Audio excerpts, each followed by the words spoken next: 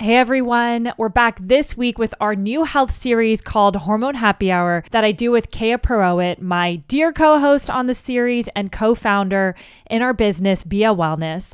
And every Wednesday, Hormone Happy Hour will feature an in-depth interview with a leading women's health expert. Each expert will teach you step-by-step how to eat, think, and move in a way that is designed to help you feel great and create an abundance of energy in your life so you can build your own empire. Now let's jump into this week's episode. I hope you enjoy it. Care about appropriate weight loss and even weight gain, then from a root cause perspective, that's symptomology. That means that it's really not about body fat. It really is about skeletal muscle. And issues within skeletal muscle happen decades before you're even gaining weight, before there's adiposity. These issues with adiposity, they're multifactorial, but one cannot discount the role of skeletal muscle as the root cause of all of these diseases. Welcome to Hormone Happy Hour. We are your hosts, Yasmin and Kea. And in 2021, we started a company called Bia that's dedicated to empowering women to take control of their health and understand their hormones. And in the process, we've learned so much from experts all around the world, and we can't keep that information to ourselves. So here we are sharing it with the world because everyone deserves healthy and happy hormones. So Yasmin, Hormone Happy Hour time. Cheers to you. What are you drinking? Cheers. Yes. So mine might be a little basic right now, but I just was telling you, I came back from a walk. I'm trying to pop out of the house more often, incorporate more sunlight, and I got a little thirsty. So I just have water with electrolytes, and we use this brand. Have you heard about it? Light Pow? Yes. Is it Light? Light? What is it? Is it Light Show? Is it? Maybe it's the brand is Light Line. Maybe this is one of their ones, but cool. It's just an electrolyte powder. I use it with water every time I'm feeling thirsty.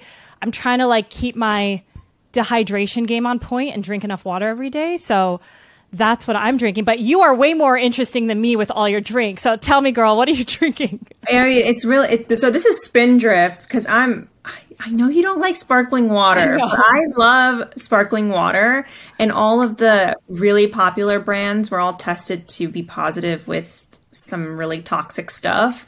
So I've been trying to have better varieties. I like Spindrift because it's just carbonated water, raspberry puree, and lime juice, and that's it. So it doesn't have any funky natural flavors or anything like that. So I need to chill with the sparkling water, but I can't. It's an addiction. But what's nice about you is you don't drink it quickly, right? You kind of sip on it all day, right? Or am I making that up? No, it's so true. It takes me probably about an hour to finish my coffee, and maybe I'll drink, if I have a beverage, it's about 2 hours that I'll be sipping on it. But yeah, I don't pound anything. I just like having a lot of beverages around, taking a few sips of each one. And yeah. If I have sparkling water, the reason why I don't love it, because I OD, I'll drink the whole thing in 10 minutes. And then I feel bloated, and it's so much. Yeah, I guess it's the bloated feeling. So I just never drink it, but maybe sipping on it is a way to go. Normal person. The bubbles can mess people up. Yeah. Well, I wanted to start today's episode by talking about something very cool. Yasmin, you recently went on a guided psilocybin retreat. For anyone who doesn't know what psilocybin is, it's mushrooms. It's magical mushrooms. So you went with some of our family members, and I want to hear about it. How was this trip for you?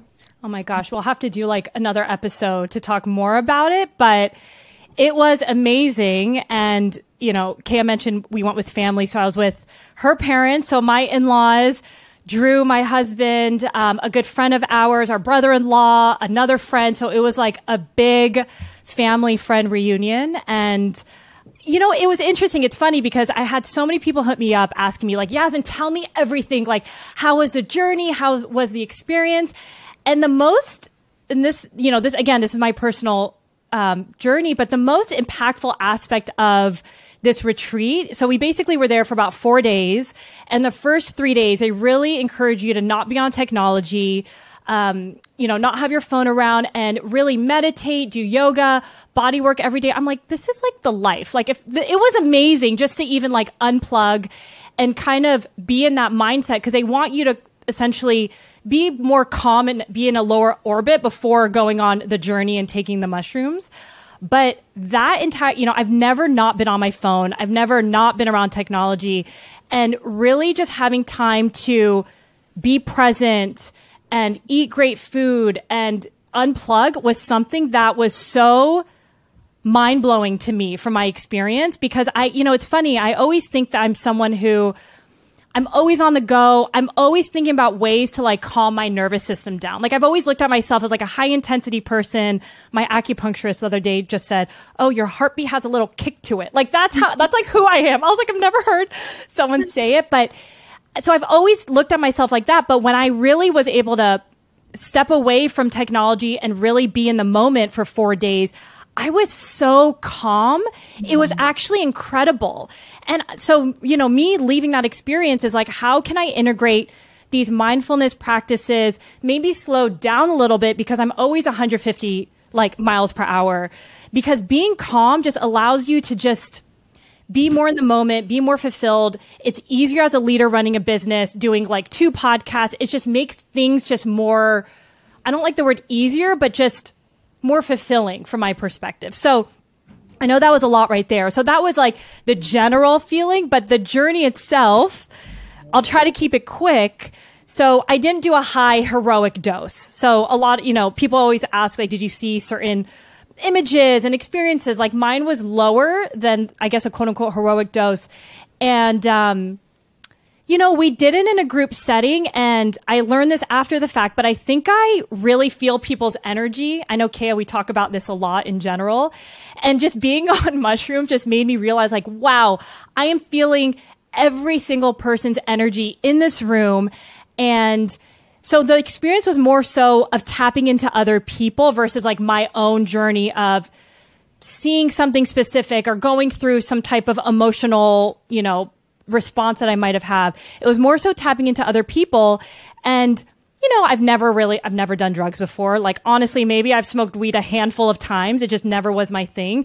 So I kind of went in there a little bit with some fear, right? So I had that like light level fear. So anytime somebody was making noises or laughing and I thought they'd be crying, like I kind of got a little nervous, but throughout the whole time, I was actually, again, calmer than I thought. I was like, wow, despite me being nervous about this and hearing this noise, over the course of a few hours, I just realized like, wow, I'm actually very calm and I'm good. Like I'm actually good when I go within with myself. So a long-winded way of 4 days of just me realizing that the power is within me, right? And if I can just tap into that more often in my day to day, it's very different when you're in a retreat and you're not working, you're not in your day to day, but it's also like, how do you take that and incorporate it in your normal life, right? Where you're on calls, you're on Zooms, you're doing a bunch of things.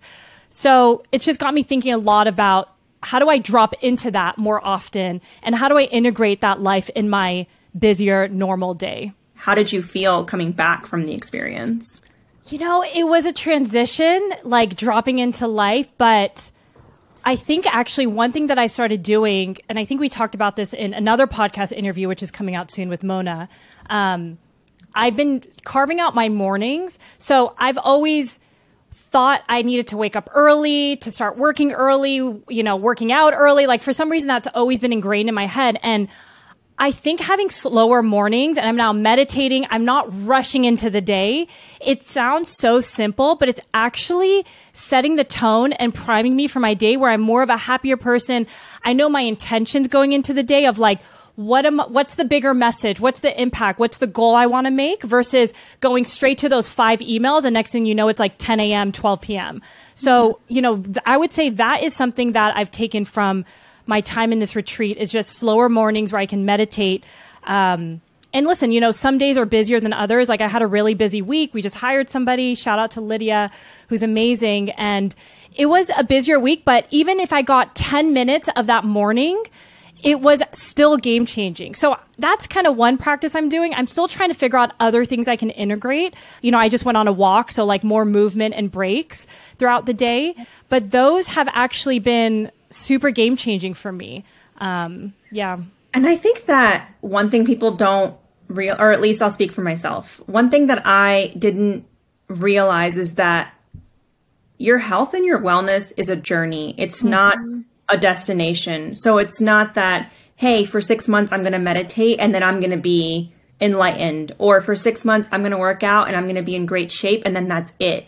No, this is something that is a daily commitment. So making time for the rest of your life. And I think when you have that perspective of, hey, I'm in this forever versus I'm in this until I get to a certain point, it can really change the game. At least for me, it really changed the game. And I think in today's episode, especially when it comes to working out, we have someone who will motivate anyone to get off their butt and really commit. And she is walking the talk. She is strength training. She is doing all the things every single day. And it's a good reminder, I think, for me that if something's important to you, you have to make time for it forever. And that's the only way that it's going to be a part of your life.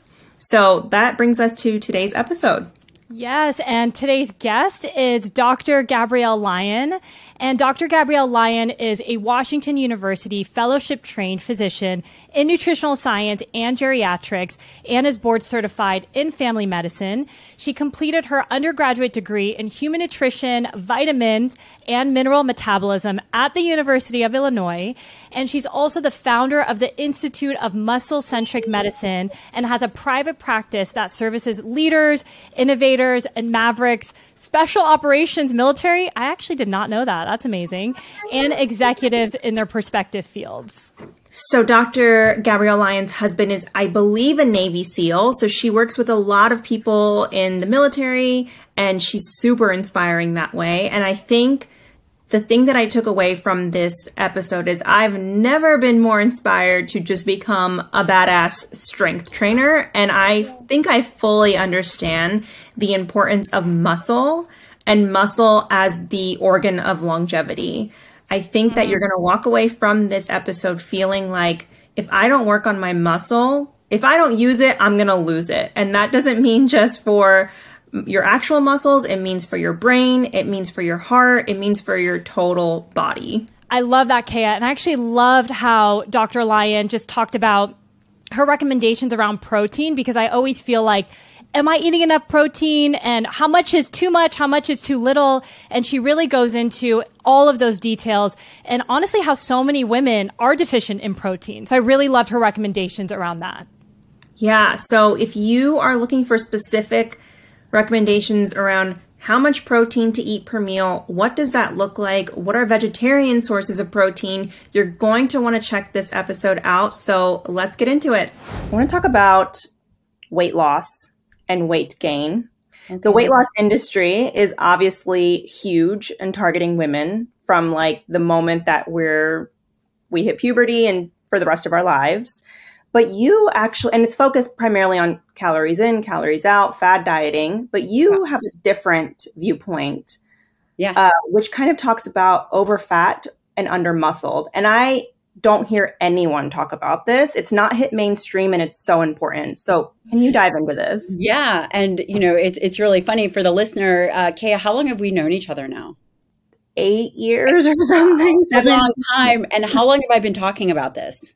For the whole time. For the whole time. And that just is a little bit of perspective in this concept of exactly what you're talking about. So over fat versus under muscled. And absolutely, you hit the nail on the head. When we think about obesity, weight loss, weight gain, everybody targets adiposity, which is essentially body fat. And I can appreciate why. And typically it's because that's what you see.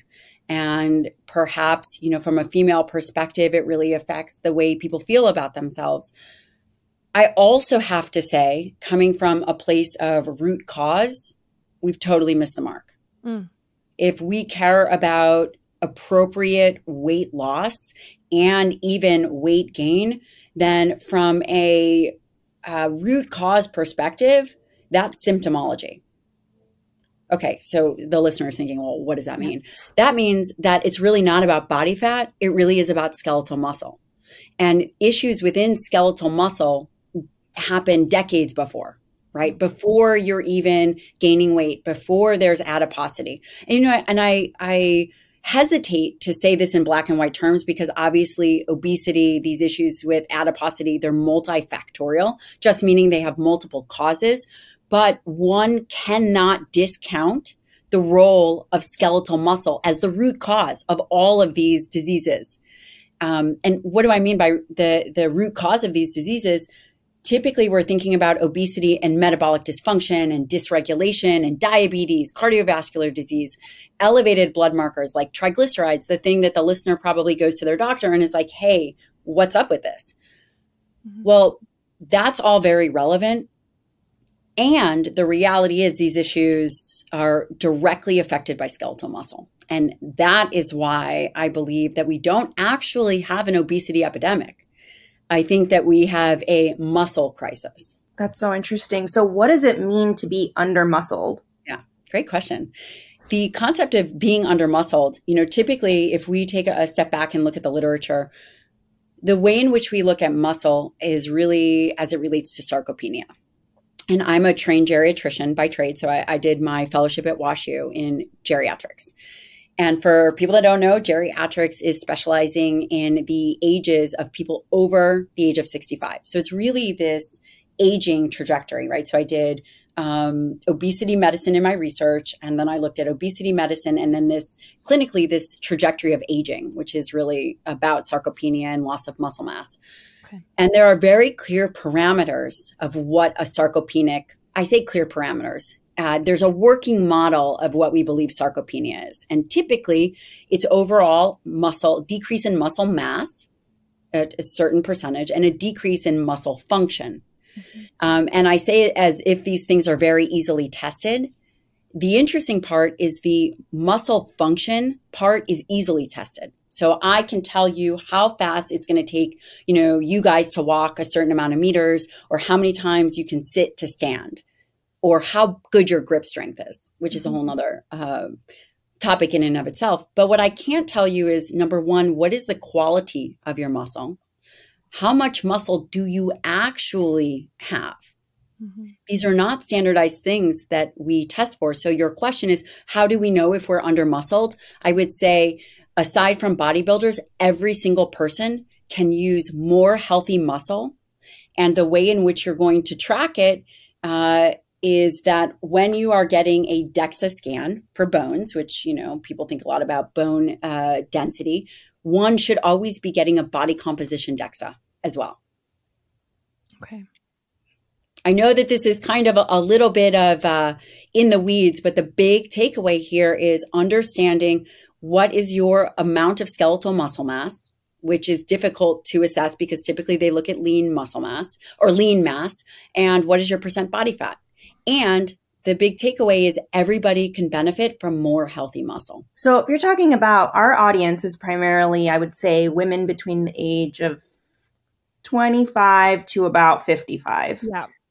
Mostly a lot of women in their reproductive years. Perfect. So talking to that group of people, would you say, because I'm looking around myself, my friends, we're pretty much all under-muscled. Everybody. Yes. Yes. And then, the other thing that you think about when you think about that age group is you think about fertility. Mm-hmm. And PCOS, I believe there's a huge component of PCOS, which is polycystic ovarian syndrome, and that really affects fertility, which a woman doesn't ovulate appropriately. Her cycles are irregular. There's a component of that is skeletal muscle related. And skeletal muscle insulin resistance plays a role. And looking at making sure that your muscles are strong and healthy, resistance exercise, appropriate protein can actually help with PCOS. And that's a really big takeaway for women in their reproductive years. Yeah. I think I was talking to a PCOS doctor, and she said in the literature, exercise is the number one thing that they've seen that can impact PCOS. And you don't really, your doctor gives you the diagnosis, oh, you have PCOS, here's a birth control pill, but they're not telling you go lift weights. Yeah, it's tough. It's tough, right? A provider can't be good at everything. And there are fitness professionals that have spent their life being fitness professionals and exercise physiologists. And it becomes very challenging because there isn't a standardization of exercise. There's a standardization of nutrition and a standardization of blood markers. But when it comes to exercise, the biggest challenge is the exercise prescriptions are not typically standardized, right? So there's multiple different inputs to get an outcome, and what do I mean by that? Whether it's resistance training for strength or hypertrophy, is it cardiovascular activity that's like a zone 2 kind of low level activity, or is it high intensity interval training or sprint interval training? And what you're actually pointing out is a huge gap in our ability to move the needle for people because there is not a standardization of exercise, even in the terminology of what's being done. And then if you take it one step further, it's much easier to measure nutrition and medicine and algorithmic outputs. For example, if someone was treating PCOS and they say, okay, we're going to use metformin, you'll be able to give 500 milligrams of metformin twice a day and potentially look at an outcome. I'll say, I want you to have 120 grams of protein and 120 grams of carbohydrates and 90 grams of fat, and I can measure the outcome. So I can measure the input and I can measure the outcome. When it comes to exercise, and specifically as it relates to exercise recommendations to improve being under muscled, I could say, hey, you ladies, I want you to go out and squat. And one of you might be able to squat and actually activate your quads and your glutes, whereas the other person might be squatting and might be all back. So you might eventually get stronger, but the input and the output is so much more difficult. Movement is so much more difficult to really look at that outcome. And I'm curious, Gabrielle, like you in your practice, what are the guidelines you recommend when it comes to exercise or fitness? Whether it's someone in the reproductive years or kind of going into perimenopause and menopause. I know there's a lot in there, but. Yeah. Well, number one, we always collaborate with their trainers to get a sense of, okay, what is their baseline body composition? What is their skeletal muscle mass? What is their body fat percentage? What is their marker? So we look at everything. Without a shadow of a doubt, though, there are fundamental things. Again, so exercise, the goal of exercise is to create a stimulus and an adaptation for a particular outcome. The particular outcomes I'm looking for in my practice is strength and improvement. So strength, I want to see them improve in whatever the markers are that we pick. So for example, if it's push-ups, if it's pull-ups, if it's a dead hang, if it's a squat, bench press, deadlift, I actually want to see improvement in whichever particular marker. So strength improvement is very important. The next thing that I always recommend is, and this is really twofold, is some kind of initially a high intensity interval training. And that has a lot of different connotations, right? High intensity, when people think about high intensity interval training, oftentimes people think of Orange Theory or, kind of going at not a maximal effort, but perhaps a sub-maximal effort for a period of time. I think adding in some kind of high intensity interval, which is, it could be 85% of your capacity, once a week is really, really valuable. And the goal is to actually be able to get enough of an engine and capacity to do a sprint interval workout, which, by the way, I've been negotiating with myself all day about how I can get out of doing a sprint interval workout. So what is that? Yeah, when I say the sprint interval workout is a all out max effort. And it might take you 4 minutes total, right? Because you have to, you're talking about perhaps, and there's multiple different ways to do it, but 10 seconds at your absolute high threshold. And it's terrible, horrible. You never want to do it. It's never fun. And it takes a lot of mental strength, which is why I recommend it. And it doesn't have to be done every week. It could be done every 2 weeks. But I think that it's really important to build that mental resiliency muscle. To do that, and so those are the things that I recommend. And then the other thing is a baseline of cardiovascular activity. And the current recommendation is 150 minutes of moderate to vigorous activity, which is 30 minutes a day. And that could be just getting your heart rate up, where you're still talking, that kind of a thing. Sounds like a lot of activity, right? It does. So we're looking at building strength at least how many times a week? 3 to 4 times a week. Strength or hypertrophy. And I want the listener to understand there's so many different ways to do it, but pick one, execute on it, and then go from there. So this is an appropriate way for a beginner to start. Yep. Okay, so we're looking at strength or hypertrophy 3 times a week. Cardio 30 minutes a day in some capacity. Or just 150 minutes, figure out how that's going to work. And that's easy. Like take your dog for a jog or your kid for a jog or your husband, whatever it is. Get on the bike. That could probably even be play, sports, tennis, just ways to incorporate fun into your life. And then HIIT training once a week. Yeah. And you can do HIIT training more, but start there. Yeah. So I want to go back to what you were talking about with PCOS and how there's a component of skeletal muscle involved. What is the connection? I want to dive deeper into it between skeletal muscle, insulin resistance, and metabolic health. Yeah, this is very important. And some of the earliest work on this was done by a guy named Gerald Schulman out of Yale and his wife, Kit Peterson. And they looked at insulin clamps, hyperglycemic insulin clamps, which is just one of the gold standard ways. I actually had to do those when I was in fellowship. Super not fun.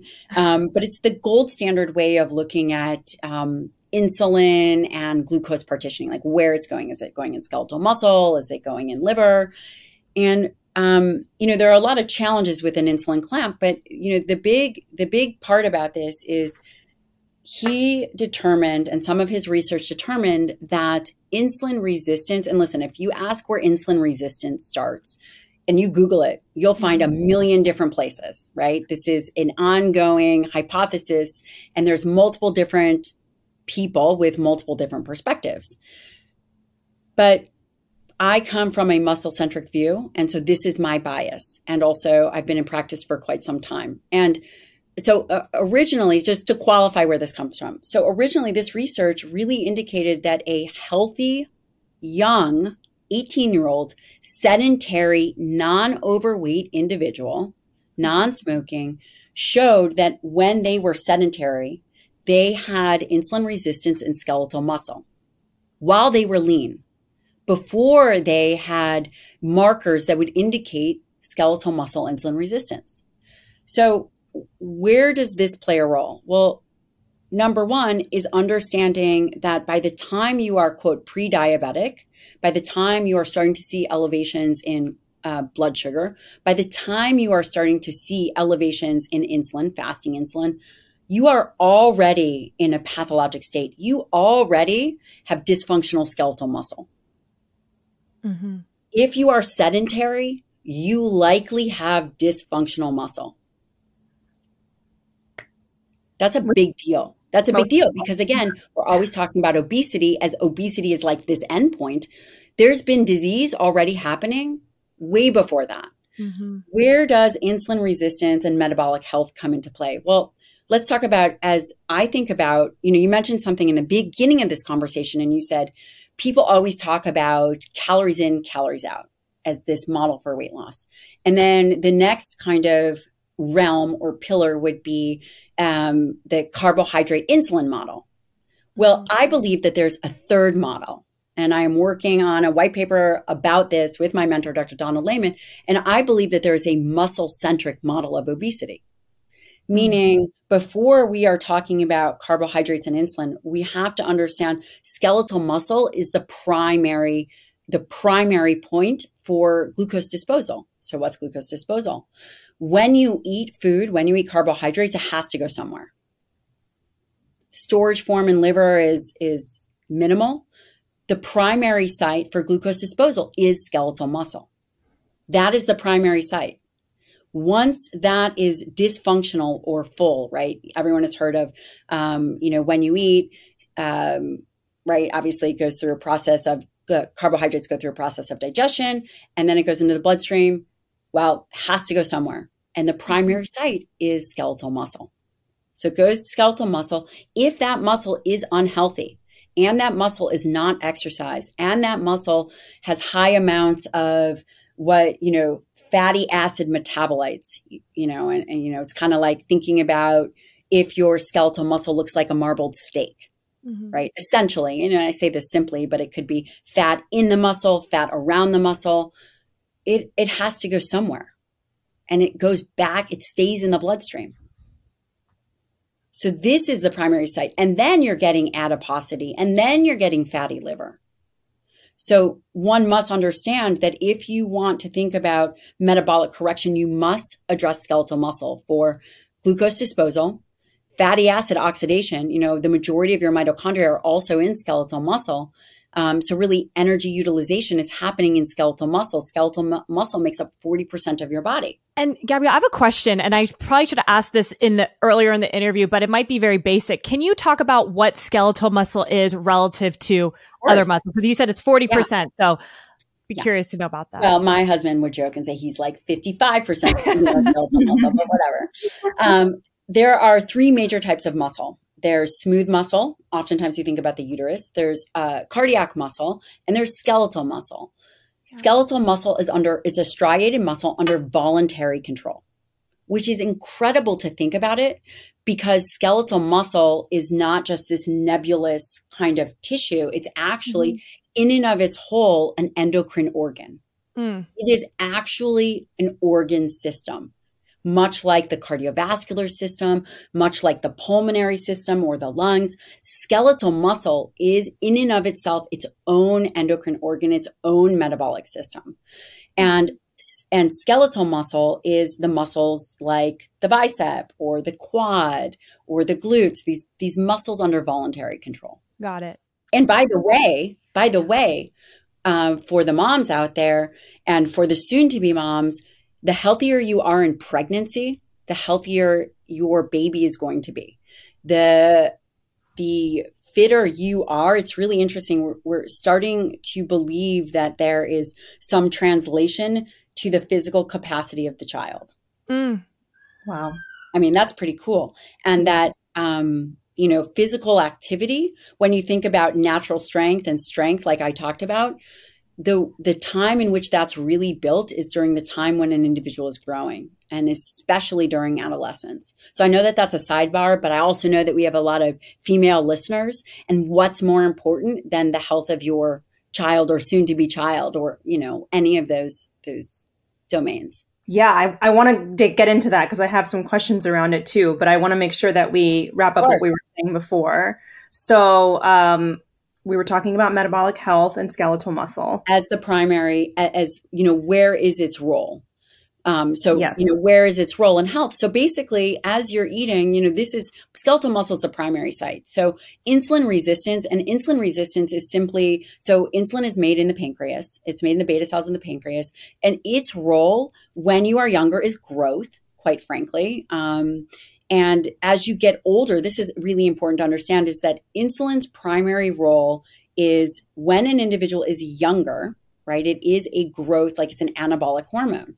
And growth in all things, growth in muscle. As you age, it no longer is a growth hormone per se. You are not growing. Where it comes into play is its primary role is to regulate glucose. So as glucose enters the body, the pancreas produces insulin to move glucose out of those cells, out of the bloodstream into the cells in the body. Yeah. So I think what I love about this third model that you're talking about is that it's kind of empowering, because it's another way that people who are dealing with metabolic dysfunction can attack the problem. 100%. They can do diet. They can, if they need the meds, whatever it is, working with their doctor. But then this is like, hey, if you're out there, you're listening to this, you have prediabetes, you have insulin resistance, there's this whole field that you can step into that can change your life. Tell me one other endocrine system that we have direct control over, like direct control over. I have goosebumps. It's very empowering and it's critical. So basically what's happened is there's been this perpetuation of a very disempowering model. Mm-hmm. Obesity has not gotten better. It's only gotten worse. Mm. And, and I think in business, right? In business, when you identify the problem, you can course correct the problem. But if you identify the wrong problem, you're never going to get to the end point. So right now, we've identified the wrong problem. The problem is not obesity. Yes, is obesity an issue? Is obesity unhealthy? Does it drive low-grade inflammation? Absolutely. My argument here is that paradigms are working models that we create. And when I say we, I say globally, we have created this paradigm that is incredibly limited. It's a paradigm around obesity. But if obesity is here, it's kind of like the tip of the iceberg. This is muscle. Like this is the real part. This is the part that we actually can control. This is the part that changes as we get older. This part, this skeletal muscle piece, is the piece that we have direct influence over and is actually the key to health. It's the organ of longevity. And if we can understand and appreciate it as an organ system, we then can shift and understand that everything we do should not be targeted towards obesity or fat. Everything we do needs to be targeted to skeletal muscle because we can directly influence it and change the trajectory of the way we age. I love that. And I love when you say it's the organ of longevity.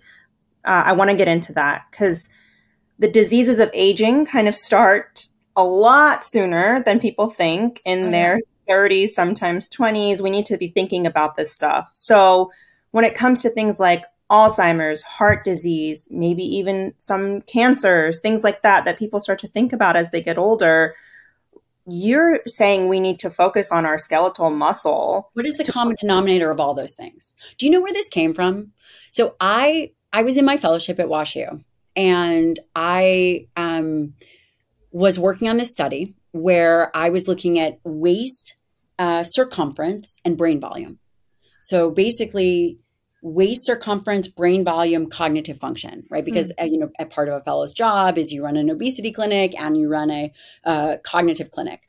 And I realized I had this moment. I was working with one of these participants, and I had this moment where I kept seeing all these participants, and one participant, I became very attached to, and she, was like a mom of 3, and she'd always put everyone first, and, 15, 20 pounds overweight, constantly yo-yo dieting, and really buying into this obesity model. And I imaged her brain, and her brain looked like an Alzheimer's brain. Wow. And I felt I felt like I failed her, even though I obviously had just met her. I maybe felt, like a disproportionate amount of responsibility. But I realized thinking about her, we failed her. And then I had this aha moment, right? That all the people that I was seeing in the obesity clinic, on the hospital wards, like the Alzheimer component, the Alzheimer clinic, the nursing homes, it wasn't that they all had obesity. The major common denominator was they all had dysfunctional muscle.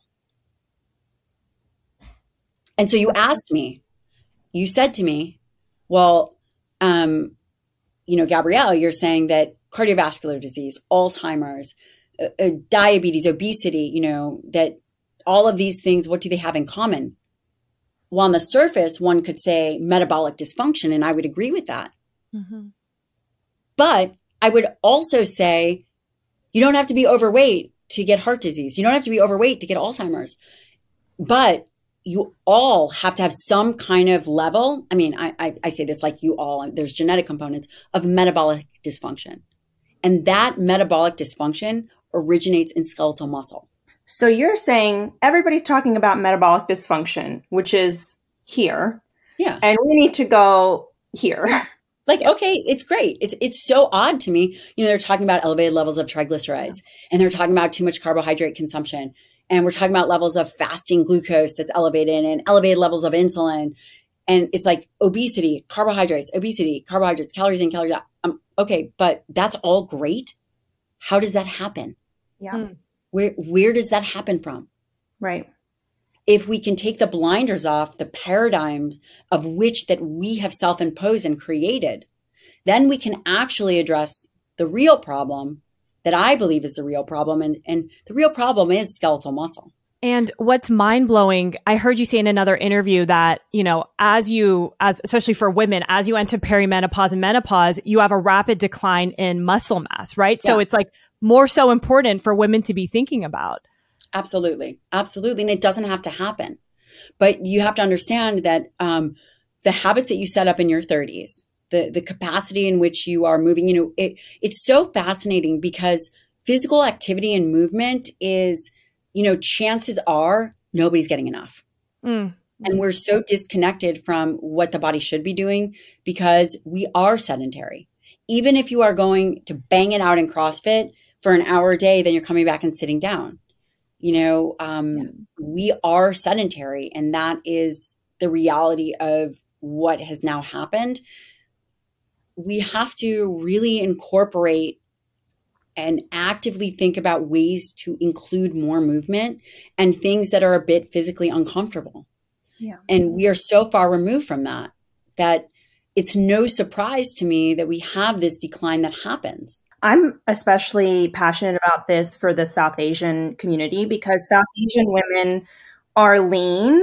Yes. They might not have the typical signs of having metabolic dysfunction, exactly. But I don't want to say all, but many women get to a certain age, they go through menopause, postmenopause, they have osteoporosis. They can't even really walk well. They can't lift themselves into a car. It's just a rapid decline that nobody would see because there's a doctor might say, oh, you're lean, you're fine.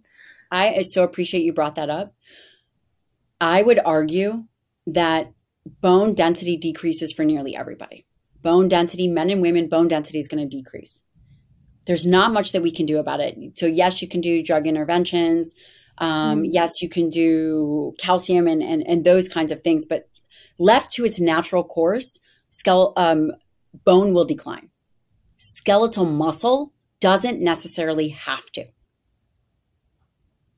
Wow. Skeletal muscle is likely a bigger predictor and has more impact on fracture risk than bone density. Wow. Skeletal muscle likely has more of an impact on fracture risk than bone quality. Because if you have healthy skeletal muscle, you are able to navigate, you are able to avoid falls, you are able to have a certain amount of strength. And that's critical to understand. Yeah. Shout it from the rooftops because I know. Don't get me started. You know me. Like, I'm like, oh, come on. Yeah, we really have to shift this conversation. Yeah. The conversation needs to be changed. And the biggest danger that we have as humans and with the internet and with social media is that it's almost as if once we get into one way of thinking, if we don't question where these thought processes came from and how effective we are, it's almost like a mass mentality. And so we'll continue to reiterate that. Yeah. And that's dangerous. Absolutely. If the ultimate endpoint for health and wellness is aging well. Which I think for most people, if they answered, they would say yes. Yeah. Yeah. I do want to talk about the dietary component, especially when it comes to protein, because you are the protein gal. I grew up vegetarian, definitely under eating protein. That shifted in my 20s. And, my life changed when I started to incorporate the right amount of protein. I don't necessarily want to say it was because of animal protein or this or that, but I was just eating more protein. I know for sure. Why is protein so important and why is it still so underrated? Yeah. It's interesting when we think about what we need to survive and what we need to thrive. We don't actually need carbohydrates. I don't want to talk about protein in and of itself alone. I want to kind of give you a perspective. Carbohydrates, our bodies can generate what we need. That doesn't mean that there's not benefit to eating it. There's phytonutrients and fiber. There's all these things. But when it just comes down to glucose, our bodies can generate it. When it comes down to fat, our bodies actually mate make palmitate, which is a saturated fatty acid. Our bodies actually make it, and it can make it from nutrients that we eat. It can make it from carbohydrates. There is an essential fatty acid need that we have to get from the diet, very small essential fatty acids. When it comes to protein, however, protein is an essential macronutrient, meaning there are amino acids that we absolutely cannot make, the majority of the population. I say this very hesitantly because there might be 2% of the population that has some special microbiome that can generate some amino acid. But the reality is there are essential amino acids that every human needs to survive. We have to get that from the diet. Putting that in perspective, I've told you that we can generate carbohydrates, that for the most part, we can generate fatty acids, but we do need some very small amount of essential fatty acids. But dietary protein, we must eat. And why do we need protein? Well, it's not protein, universal, right? It's interesting because we talk about protein as if it's like one single thing, like here's the protein. But the reality is I would need a collection of 20 different objects. Like here's all my lip gloss. Here's my thing. Here's all my 20 amino acids that make up protein. So protein is not some singular term. Dietary protein is made up of 20 different amino acids. Of those 20 different amino acids, 9 of which are essential. We have to get them from the diet. And every essential amino acid has its own role. And the other big thing is they're not all equally essential. So these 9 amino acids, these 9 essential amino acids are not equally essential. What does that mean? You're like, well, what does that mean? Out of those 9 essential amino acids, there are the branched chain amino acids. And a branched chain amino acid is simply the structure of the amino acid. It has a branching. Of those, there's leucine, my favorite, isoleucine, and valine. Okay. This is different than, say, tryptophan or another amino acid because leucine is in particular critical for muscle health, muscle stimulation. For example, lysine, which is another amino acid, you can get that in smaller amounts and it's no problem. Or tryptophan, you can get in smaller amounts and it's no problem. But leucine is a very unique amino acid that is required by the body to be recognized in a certain amount through food or however else you're getting it, to reach a certain blood level to trigger the effects on muscle. Essentially what I'm saying is if you eat for muscle health, then all the other amino acids, the essential amino acids will fall into place. And that's why I'm so passionate about muscle health. Number one, because I know muscle is the organ of longevity. And number two, which I don't often talk about, is if we eat for muscle health, all those essential amino acid needs are met. It makes it easy for people. We target the most important, and then the other needs for muscle, for example, like protein turnover. Your skin, your hair, your gut, your liver, doesn't just exist. It has to constantly rebuild. It goes through turnover process. In fact, the body probably turns over anywhere from, 250 grams of protein or more a day. It turns over. Dietary protein is part of that turnover process. And as we age, the body becomes less efficient at protein turnover.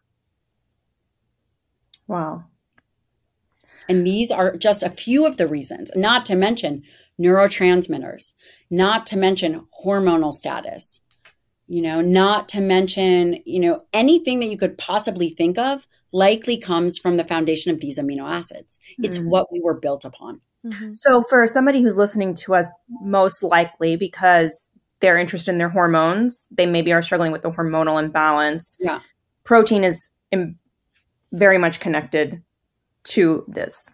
Great. Let me yes, and let me do a intellectually responsible job of clarifying this. You are not going to just eat protein and not go through menopause. You are not, and if you are a guy listening to this because you're listening to this for your wife, you are not going to just eat protein and your testosterone levels are going to skyrocket. Not going to happen. However, when you have healthy skeletal muscle and you have healthy body composition and you have low levels of inflammation because you're not a metabolic mess, your potential for optimizing your hormones and, of course, having all of the other lifestyle factor pieces together, you are going to have the best possible outcome naturally that you're going to be able to have. And that's really important to understand. In addition, when you think about dietary amino acids, you do think about these precursors for neurotransmitters.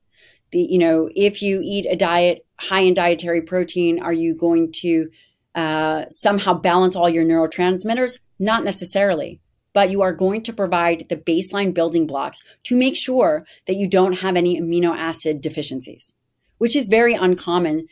However, it's not overt deficiencies. I think that there is, it's really about optimization. So what can an individual do to be optimized? Right? And the way in which you do that is you get the appropriate amount of amino acids for all these other things. I'll give you a specific example to put this into context. One of the amino acids, threonine, is necessary for the production of mucin. Mucin is what is in your gut lining to help with mucus production for protection. If you don't get enough dietary threonine, what's going to happen? You're probably not going to make enough mucin. If you don't get enough of arginine, which is a precursor for NO2 and vasodilation, you might have difficulties with vasodilation and you could potentially have issues with blood pressure. And this is sometimes why when we give someone a supplement who's, say, on a low protein diet and you give them arginine, you find that their blood pressure can get better because they've been eating a lower protein diet. These are very specific examples to put it into perspective of. I want to touch on that too, because I was reading that during pregnancy, a lot of women struggle with preeclampsia. And one of the best ways to, if you're listening to this, it's high blood pressure and all these other markers that come along. Blood pressure and liver, elevated liver, it could be very dangerous for the mother and the baby.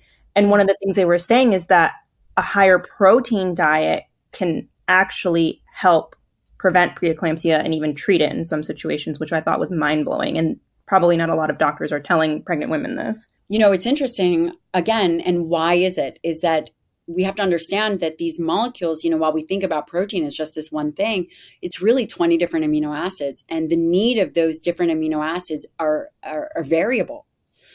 And that is one of the reasons why I believe so strongly in high quality protein. And people think, okay, well, like high quality protein has a bad name, right? Like high and low quality. And again, these are just hard, fast biological numbers.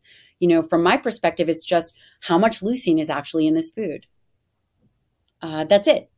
How much methionine is in this food, how much lysine is in this food. These are the things that we're thinking about because the specifics of these individual amino acids. And I'm curious, can you give some examples of what high quality protein is for anybody who doesn't know? Of course. So high quality proteins, I'm just going to give a definition. High quality proteins are those proteins that have the highest amount of essential amino acids. And that's how we do, because again, as I mentioned before, we really eat for the essential amino acids. And high quality proteins would include animal-based products like beef, bison, chicken, fish, eggs, whey, dairy. These are all high quality proteins. Typically, it's so funny. I think I was dreaming about this last night as I was thinking about it. It's so ridiculous, but this is the kind of things that I think about. And animals make the appropriate amino acid profile for other animals. And plants have the appropriate amino acid profile to nourish plants, like for plants. And that's what we have to really think about. So those are the high quality proteins, and lower quality proteins, again, are really based on those limiting amino acids, would be things like pea alone or quinoa alone or a plant-based proteins, simply based on the differentiation of those amino acids. So I asked you this like 6 years ago. I'm going to ask again because we do have vegetarian listeners. If you were vegetarian or vegan, how would you set up your diet to get the right amount of protein? Yeah. Well, number one, I would say, are you metabolically healthy or not? What is the carbohydrate load that you can tolerate? Because I believe that whole food diet is best. Mm-hmm. And in order to do a whole food diet while you are vegan or vegetarian is very challenging.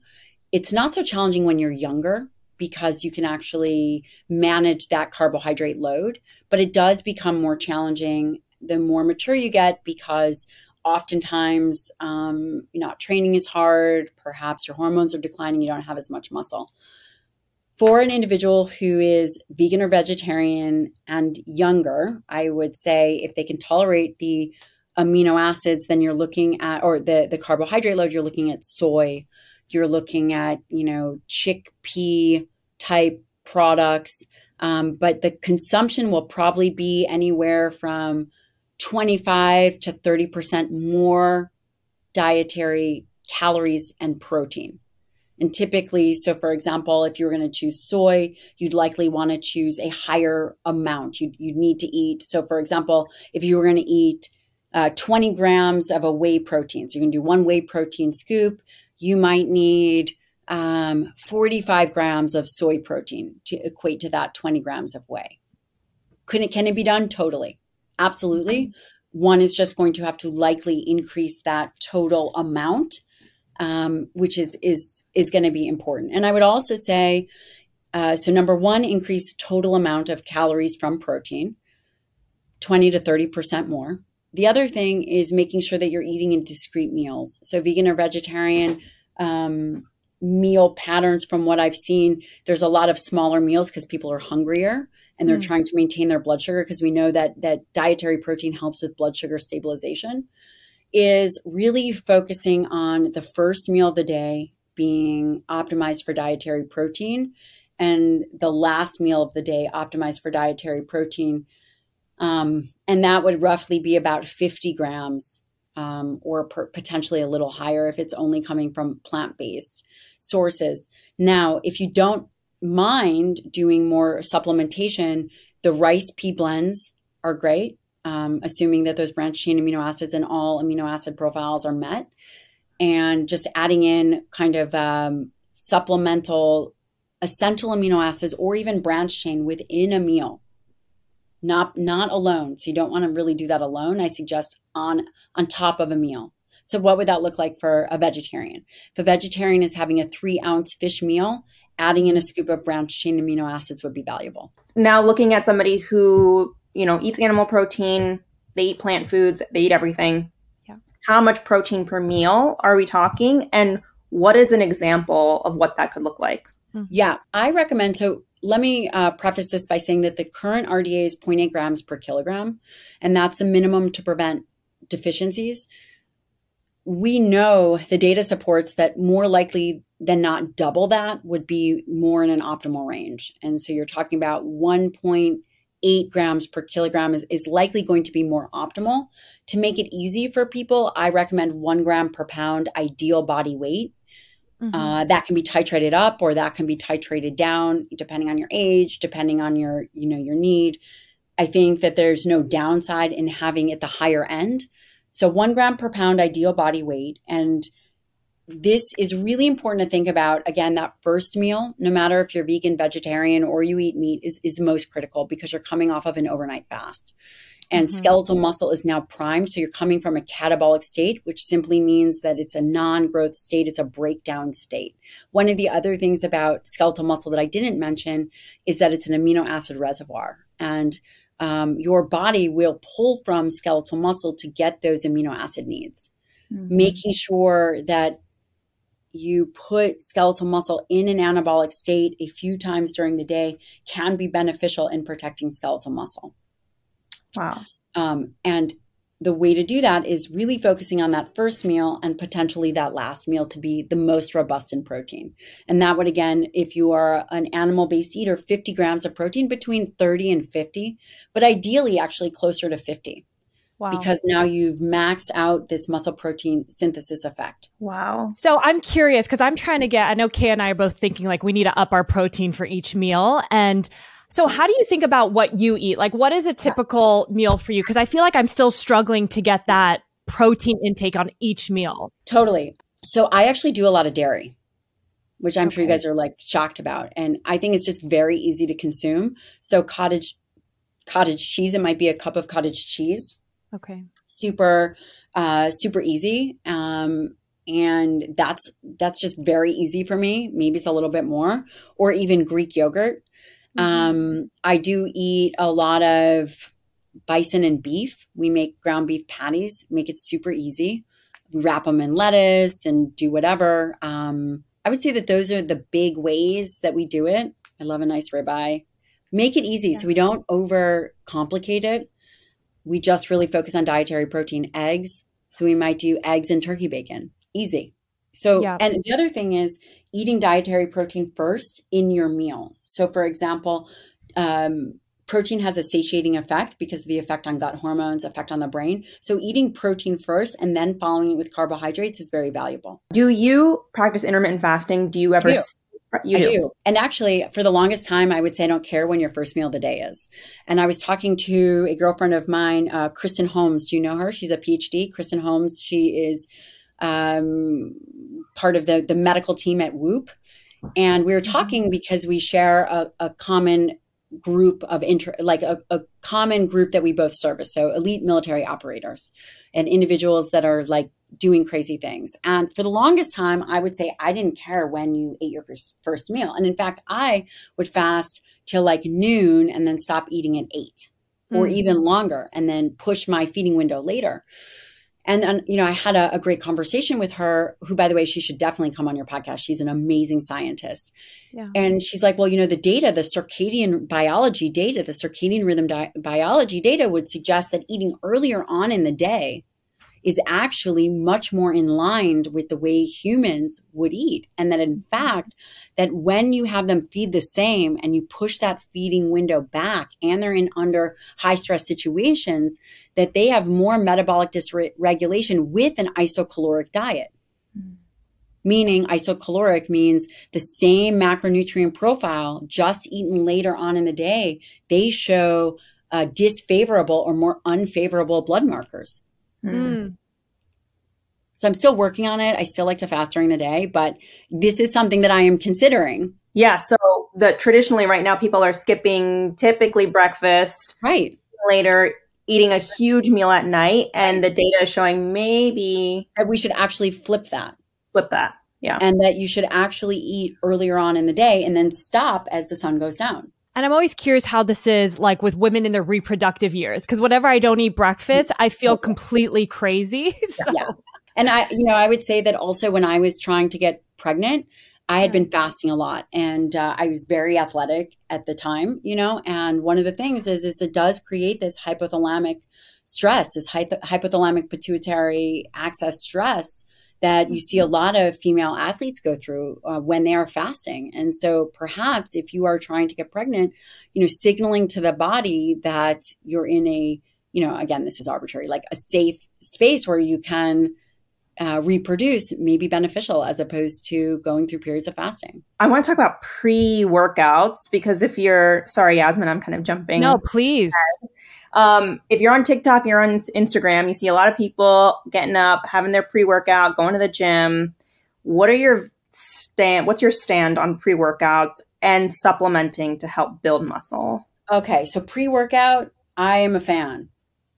Surprise. Everyone's like, you are? Yes. Give me all the caffeine that is inappropriate. And I'm not your doctor, I'm not telling you to do this, but I have 2 very little children and a husband finishing medical school. So wow. Yes. Like, and the guy's up at 4:30 in the morning and he's like, why are you up so late? I'm like, honey, it's 5:30. Get out of here. So I am actually a huge fan of pre-workout, but I'm also aware of the risks, benefits, and consequences. So let's talk about that. the more you become accustomed to training with a stimulant, which I do use, the harder it becomes to train without it. Right? So you kind of like prep this dopamine drive to go in and train, and you're layering, you're augmenting loud music with a bunch of caffeine, with like hyping yourself up, which I do every day. Mm-hmm. And you know that saying, like, don't do as I do as I say. It's not necessarily a great strategy. Okay. But so there is risk to that, because it becomes very difficult to train with that same intensity if you are not doing those things. Mm-hmm. But that being said, I do use pre-workout. I do think it's very valuable. And I think that there's a consequence to that. And that consequence is, are you going to crash afterwards? Probably. Mm-hmm. Can you use it without a break? It's not ideal. Again, so the question is becoming, how do you train for health and longevity, which you do actually have to put in the work? And how do you also regulate your nervous system? And those are, we are all in seasons. So one has to determine, what season are you in? Right. Like if you are trying to get pregnant, pre-workout, whatever that is, might not be the thing for you. But if you know that you're slacking with your skeletal muscle mass and you're struggling with motivation and you just don't feel like it, then maybe you're going to go through a period of 2 months where you are doing every process necessary to get your mind right. Totally. And what about, I'm new to this space of pre-workout. I'm an OG of this. So there you go. So I'm going to tell you a pre-workout supplement. Like, I don't even know what that is. A pre-workout supplement. I had no idea what that even is. I know what I'm sending. I'm sending this to you. I'm excited. I'm sending it to all three of you. I'm including Drew, and you guys are never going to talk to me again. You're literally never going to talk to me ever again. Tell me, what is this? You're never going to talk to me. I'll send it to Keish. I know she'll talk to me. You might never talk to me. It's fine. It's fine. So pre-workout, and that could have like beta-alanine. It usually has caffeine. It might have like beetroot juice for vasodilation. It could have whatever you want. Okay. I use First Form. I have been working with that company since 2018. So this is what I use. Okay. So now I've talked to you about how you're going to blast your nervous system. So now I'm going to tell you the non-blastful nervous system techniques. There are 3 supplements that I absolutely recommend. Maybe there's 4, but I'm going to tell you for muscle health. Number 1, creatine. I was just going to ask you about that. The OG creatine. It's great, especially also if you're vegan or vegetarian, because the primary intake of creatine comes from red meat. So creatine, 5 grams a day. You don't have to load it. It works great. The other thing is, I'm really big into something called urolithin A. Like, I am obsessed with this. And the company that I use is MitoPure. I'm obsessed with this product. Now, what does urolithin A do? Urolithin A is a component that roughly 40% of people don't make. And it's almost a prebiotic, but what it does, it actually has good data to support its effect on mitochondria. So we're not talking about muscle mass per se, but we're talking about the efficiency of utilization and the energy of the skeletal muscle, which, we talked about strength and hypertrophy. And strength and hypertrophy, I think about leveraging creatine. But really listen, creatine is great for all of it, but and I only put it in buckets so that for understanding purposes, the urolithin A really targets mitochondria. And mitochondria decreases as you age. The ability to turn it over, the ability for density, potentially, if you're not training the way that you did, decreases. So urolithin A is phenomenal. It takes a couple months to work, but amazing. Then fish oil, especially for women. So there's some data to support, and they think it has something to do with the ribosomes and potentially the way in which the muscle turns over. But fish oil, omega-3 fish oil for women may be even more impactful than it is for men. For skeletal muscle health. Okay. And then the other thing is, and I know I said like I just had 3 and maybe I had 4, is vitamin D. There's vitamin D receptors in skeletal muscle. And are you taking creatine? Because that's like my thing that I'm about to venture into. No, I'm not taking it because I eat so much red meat right now. You eat so much red meat. Okay. But I am taking urolithin A, I am taking vitamin D, and I am taking fish oil. And I am taking pre-workout. and lots of caffeine. Hey, I'm being truthful. Yeah, I love it. Okay, so gosh, I had like 5 questions there, but let me think. So the other thing that we should talk about in terms of building muscle and maintaining muscle is understanding that dietary protein, you really don't want to eat small amounts throughout the day. It really should be targeted bolus amounts. And, the data would suggest it doesn't matter when you eat it. So the data, like the International Society for Sports Nutrition, would argue that it doesn't necessarily, so their position statement would argue that based on the protein research, it doesn't matter when you eat protein during the day. It matters your 24-hour ingestion. And I would say, again, my research is really in aging. And of course, I trained under Dr. Donna Lehman. And I would argue that there is benefit and certainly no harm in spreading out that protein ingestion when it comes to metabolic health, because it really allows you to eat in a way where you're not binge eating later at night. You're not being disorganized and chaotic with your eating. We do know it does stimulate tissue. And we also know that overweight tissue, obese tissue, is different than healthy skeletal muscle tissue. So the response to muscle protein synthesis is actually different in an obese person or overweight person than it is in a lean person. And I think that is really underappreciated in the fact that, we look at these things and we say, okay, well, everyone should be doing it this way. And, it doesn't matter when you eat protein as long as you have it in a 24-hour period. Again, this is according to the International Society for Sports Nutrition. And I would argue as a clinician and a geriatrician that we know that certain pathologies, muscle protein synthesis is blunted.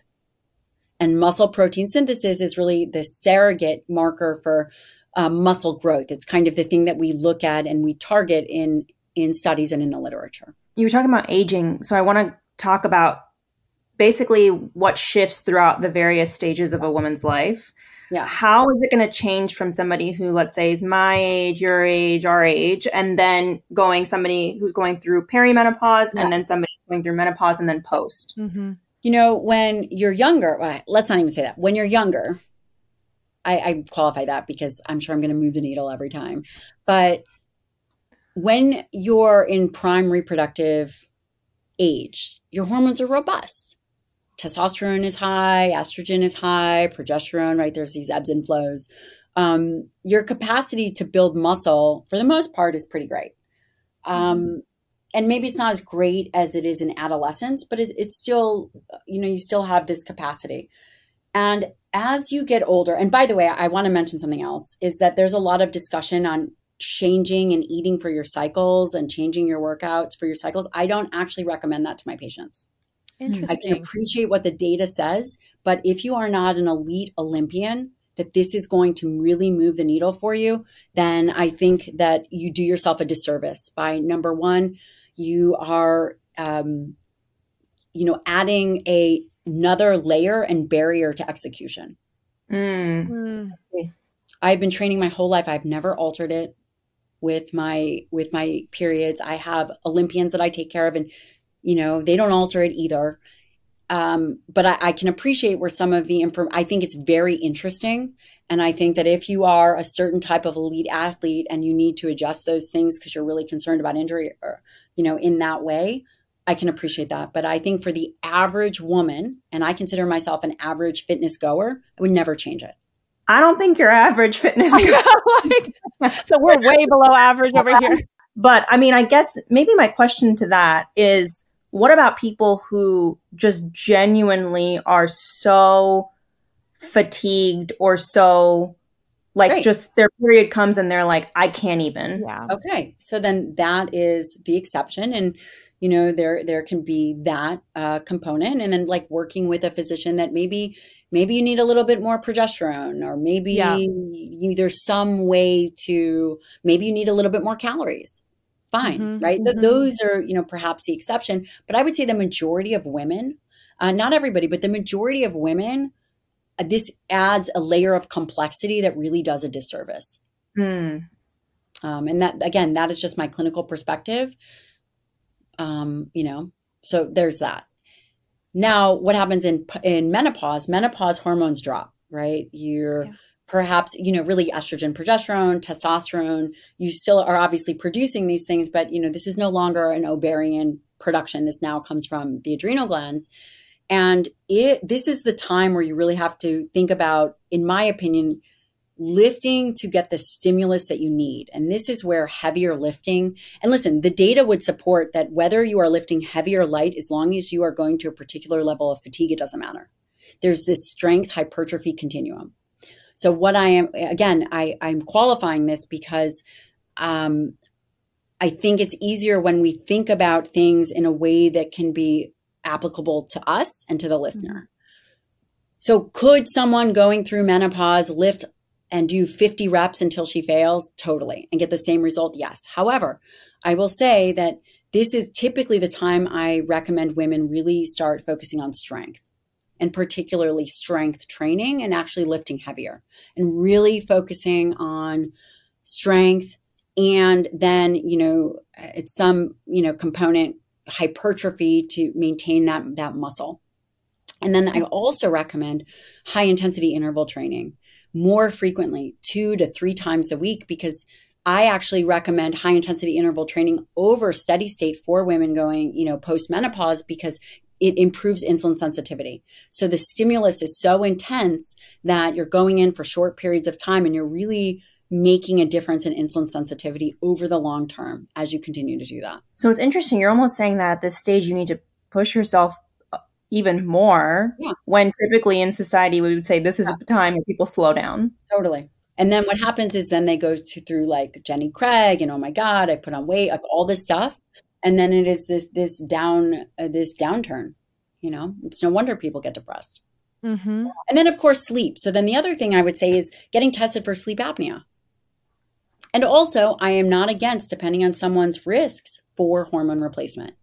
The Women's Health Initiative really did a disservice to the conceptually thinking about hormone replacement. Obviously, everything has risks, and you have to weigh the risks and benefits out. But that being said, quality of life matters.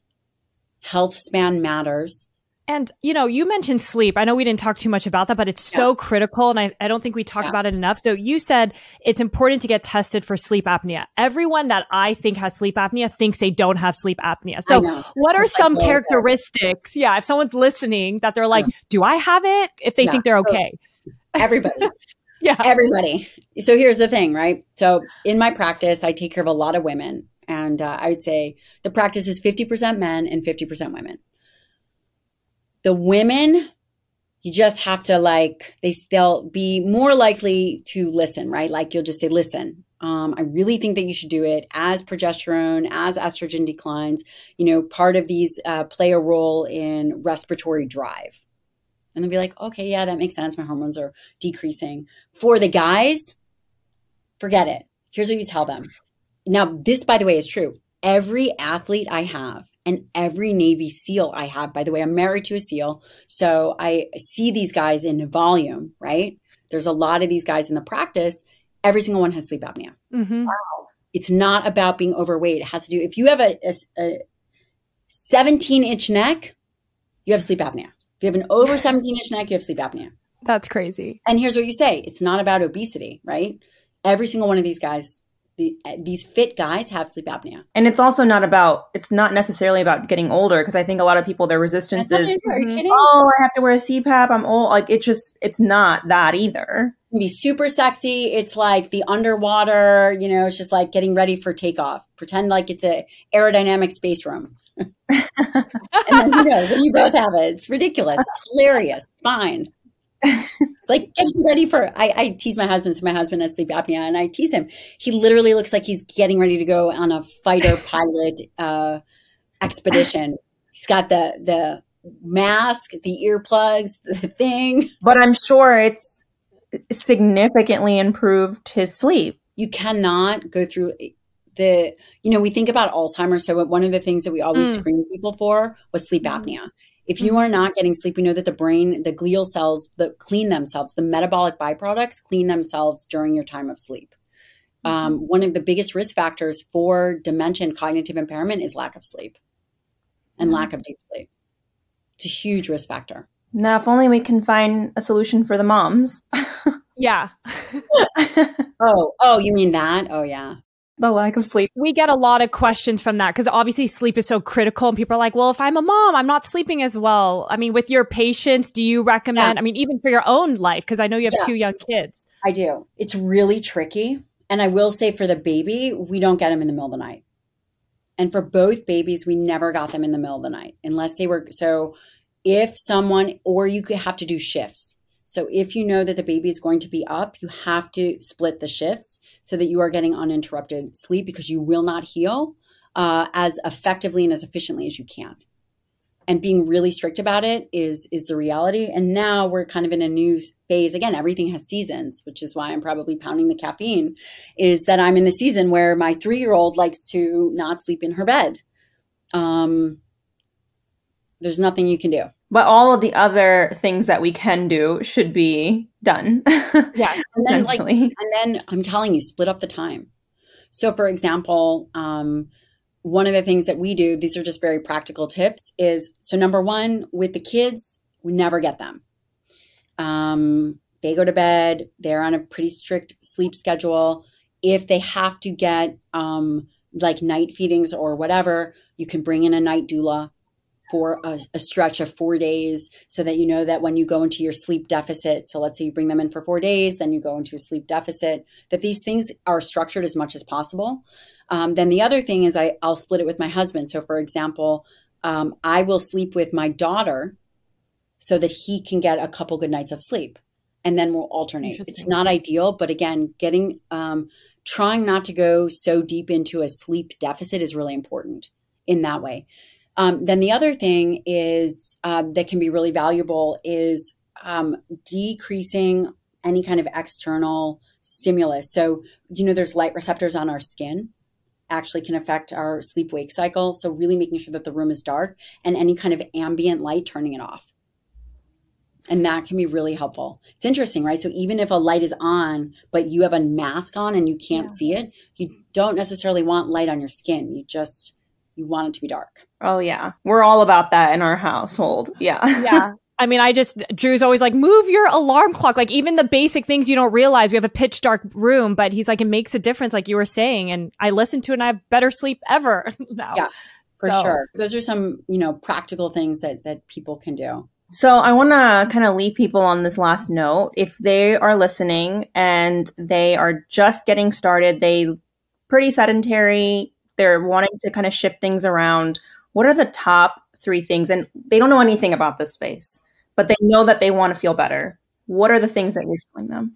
So the first most important thing that they have to understand, number 1, is they have to know their weakness. They have to know that the human brain is going to shy away from anything unfamiliar.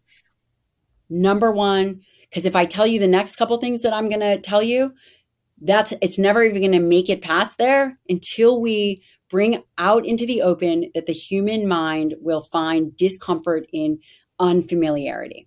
Period. End of story. So now if you absolutely anticipate and plan for that, now we can move to the next things. Mm-hmm. Okay, so now everyone is aware of their weaknesses. They're all going to say their handful of reasons why not, like, I don't know enough about this. I don't know how to exercise. I can't cook. I'm not going to eat this. It's not really going to matter. Am I missing anything? I mean, I'm sure that there's 10, 15 more. So, okay, now we have identified the fact that you are going to tell yourself no. That's on the side. The second thing is getting up and working with a healthcare professional, like a fitness professional. This can be online, so there's no cost barrier, right? Mm-hmm. No cost barrier. Pick someone that you trust to begin to think about and work on these things. So no cost barrier. Online training, getting to the gym. There's often a gym membership does not have to be expensive. It has to be budgeted in, right? And it could be as little as $15 a month. Mm-hmm. Let's say that, again, that you don't want to do that, then getting a kettlebell or a piece of equipment like a kettlebell that you can get from Amazon. So really getting up and moving and actually not doing the thing that you always did. Most people are like, okay, well, I've always gone out for a jog and I'm just going to do that again. That's not going to be challenging yourself, and that's not what we're looking for. So you've already done that, and that's already gotten you here. So we're not doing that anymore. We're going to find and learn a new skill. And that new skill is going to be some type of resistance training, whether it's a kettlebell or whether it's going to the gym, even if it's machines. Okay. Mm-hmm. And then the third thing is really understanding where you fall in the protein spectrum. How much protein are you actually getting in a day, and really focusing on whatever that is, upping it. And your goal should be 1 gram per pound ideal body weight, and then you can adjust it from there. But just start there. Number one, identify your weaknesses and the things you're going to tell yourself. Once you push through that discomfort, you're going to start to move in a different way. So if you've always, again, done the jogging thing or the walking thing, you're going to take that off the table for yourself. And that's going to be either online exercise program or go to the gym and some kind of resistance training. And number 3, you're going to identify how much protein you're eating and how you're going to improve that. Simple. 1 gram per pound ideal body weight. So are you recommending that people count their macros? I mean, if you want to see where you are, it's the way to do it. And nobody wants to hear that. Like nobody. The reality is, do you count your money? Do you look at what your blood pressure is? Yeah. Do you know how fast you're going when you're driving? So why is it that we know all these other things, but the one metrics that we're not going to look at is what we're eating? I'm just curious. I just leave this at the table at the listener to see where is that resistance. Is it annoying? It's totally annoying. Do it for 2 weeks till you know what it is. But to say that we shouldn't count calories for some other reason doesn't make any sense.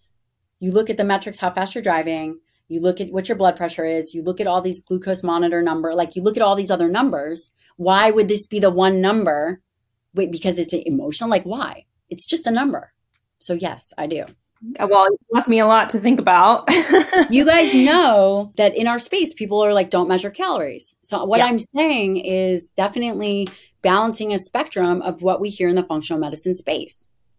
But the reality is my job is to bring evidence-based science forward with, decades of experience in this particular realm. Right. And I think that if we can, everything shifts and swings to extremes. And the goal is if we can reframe the paradigm and bring the extremes back to a middle ground, just for a sense of understanding, and question why we believe certain things and why we believe certain things are hard or correct or incorrect, then we can make real change. I love that. That's awesome. Well, Gabrielle, thank you for joining us. I feel like we could talk to you for many hours on many topics, but tell us more quickly about your book. I know we briefly talked about it before we started properly recording, but would love to share that with our audience. Yes. So I also have a great podcast, by the way. And did you know that it made the Entrepreneur top? What? I'm so happy. Yes. That's awesome. I'm so happy to hear that. That is amazing. I was super pumped about that. And I don't really get pumped about things because I'm, just like executing, but I put so much blood, sweat, and tears into this podcast. And I was really, really excited. So I have the Dr. Gabrielle Lyon Show, which pains me that I named it that. The only reason I named it that is so that people could find it. I had 500 other better names, but people are like, well, but no one's going to look that up. So anyway, the Dr. Gabrielle Lyon Show release every Tuesday. And that's amazing. I have a book coming out called Forever Strong. And that is coming. It goes on pre-sale in February and comes out in September. And for the people that actually do the pre-sale, there's going to be some special gifts. So there's going to be a series of webinar emails that come through, which is cool. And if people are interested in applying to be a patient, they can do that on my website, or unless you know one of these beautiful girls, then direct referral is always the way to get in. I have a free newsletter on my website they can sign up for. And of course, Instagram, YouTube, very active on all of those, Twitter, Dr. Gabrielle Lyon. Amazing. And we'll put this all in our show notes so everybody knows where to find you. But thank you so much for joining us today, Gabrielle. And hopefully we'll do something in person sometime soon. I can't wait. I'll be there. Thank you. Awesome.